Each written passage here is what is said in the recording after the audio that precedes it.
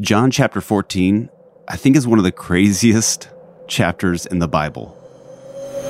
It starts with the Last Supper, and Jesus is trying to give people a heads up of what's going to come.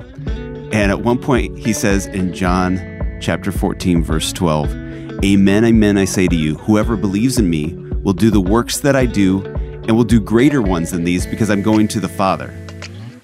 Hold on. Can you imagine you're sitting there, you'd just seen Jesus do all these miracles and crazy things, and he says, "Whoever believes in me will do the works that I do, and will do greater ones." So, first of all, whoever believes in me, not just like there's three people or whoever's Pope, but whoever believes in me will do the works that I do, which are all these crazy things: evangelization, converting people, walking on water, healing people. Whoever believes in me will do these works that I do. Remind you, this is God. And will do greater ones than these. So somehow, we are not only supposed to be doing the work that Jesus did, but even greater work than God himself on earth. And I think there's a couple different ways that this works. One is maybe no one individual is doing greater things than Jesus did, but collectively as a church, we can look through history and see, yeah, there's been thousands and thousands of miracles that have happened because of people that believed in Jesus. And there's been all kinds of amazing conversions, and probably billions of conversions from people who believed in Jesus. But also, he kind of spells out how this is going to work with two main things. And I just want to quickly run through 4 verses. John 14:16 says, "I will ask the Father, and he will give you another advocate to be with you always." So Jesus is going to leave us. He's going to the Father, but he's going to send another advocate to be with us. He explains this a little bit more later on.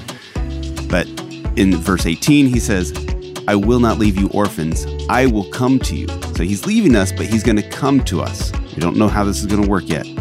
In verse 20, he says, "On that day you will realize that I am in my Father, and you are in me, and I in you."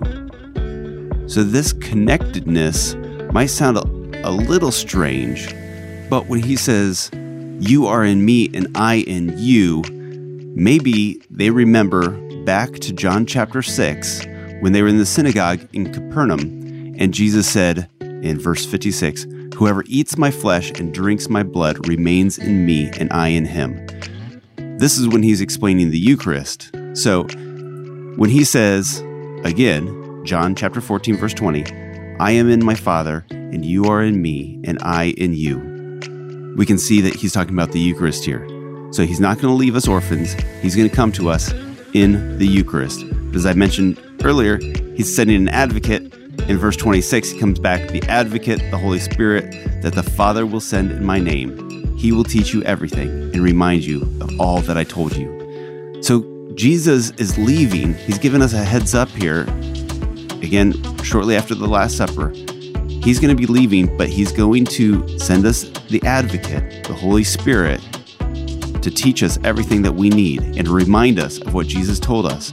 But then also, he's leaving us with the Eucharist, his body, blood, soul, and divinity, that we can not only visit in our local Catholic churches in the tabernacle and be in the presence of Jesus, but also we can consume. We can have Jesus come into us physically, not just spiritually, but physically as well, through the reception of the Eucharist. So we can see all of this within the context of the church now, but at the time it was a little bit confusing. It probably didn't make sense until Pentecost, when the Holy Spirit came down on the disciples. 3,000 people were converted. Jesus never did that in one event that we know of. And of course, the church has continued to celebrate the Eucharist every single Mass since the Last Supper. So these two things, the Eucharist and the Holy Spirit, are the things that God has left us so that this verse, John 14:12, "Amen, amen, I say to you, whoever believes in me will do the works that I do, and will do greater ones than these." We have the gifts of the Holy Spirit. We have the presence of Jesus in the Eucharist. And these two things can compel us to do not only what Jesus did, but even greater things than these. So when Jesus says, whoever believes in me will do the works that I do and will do greater ones, he's talking to you. He's talking to me. Anybody that believes in him will do these great things. And we're called to that. We have the Holy Spirit, we have the Eucharist, and that is what's going to give us the strength to do these things. And the very last sentence in John chapter 14 is, get up, let's go. I'm Kyle Hyman. For more, check out kylehyman.com.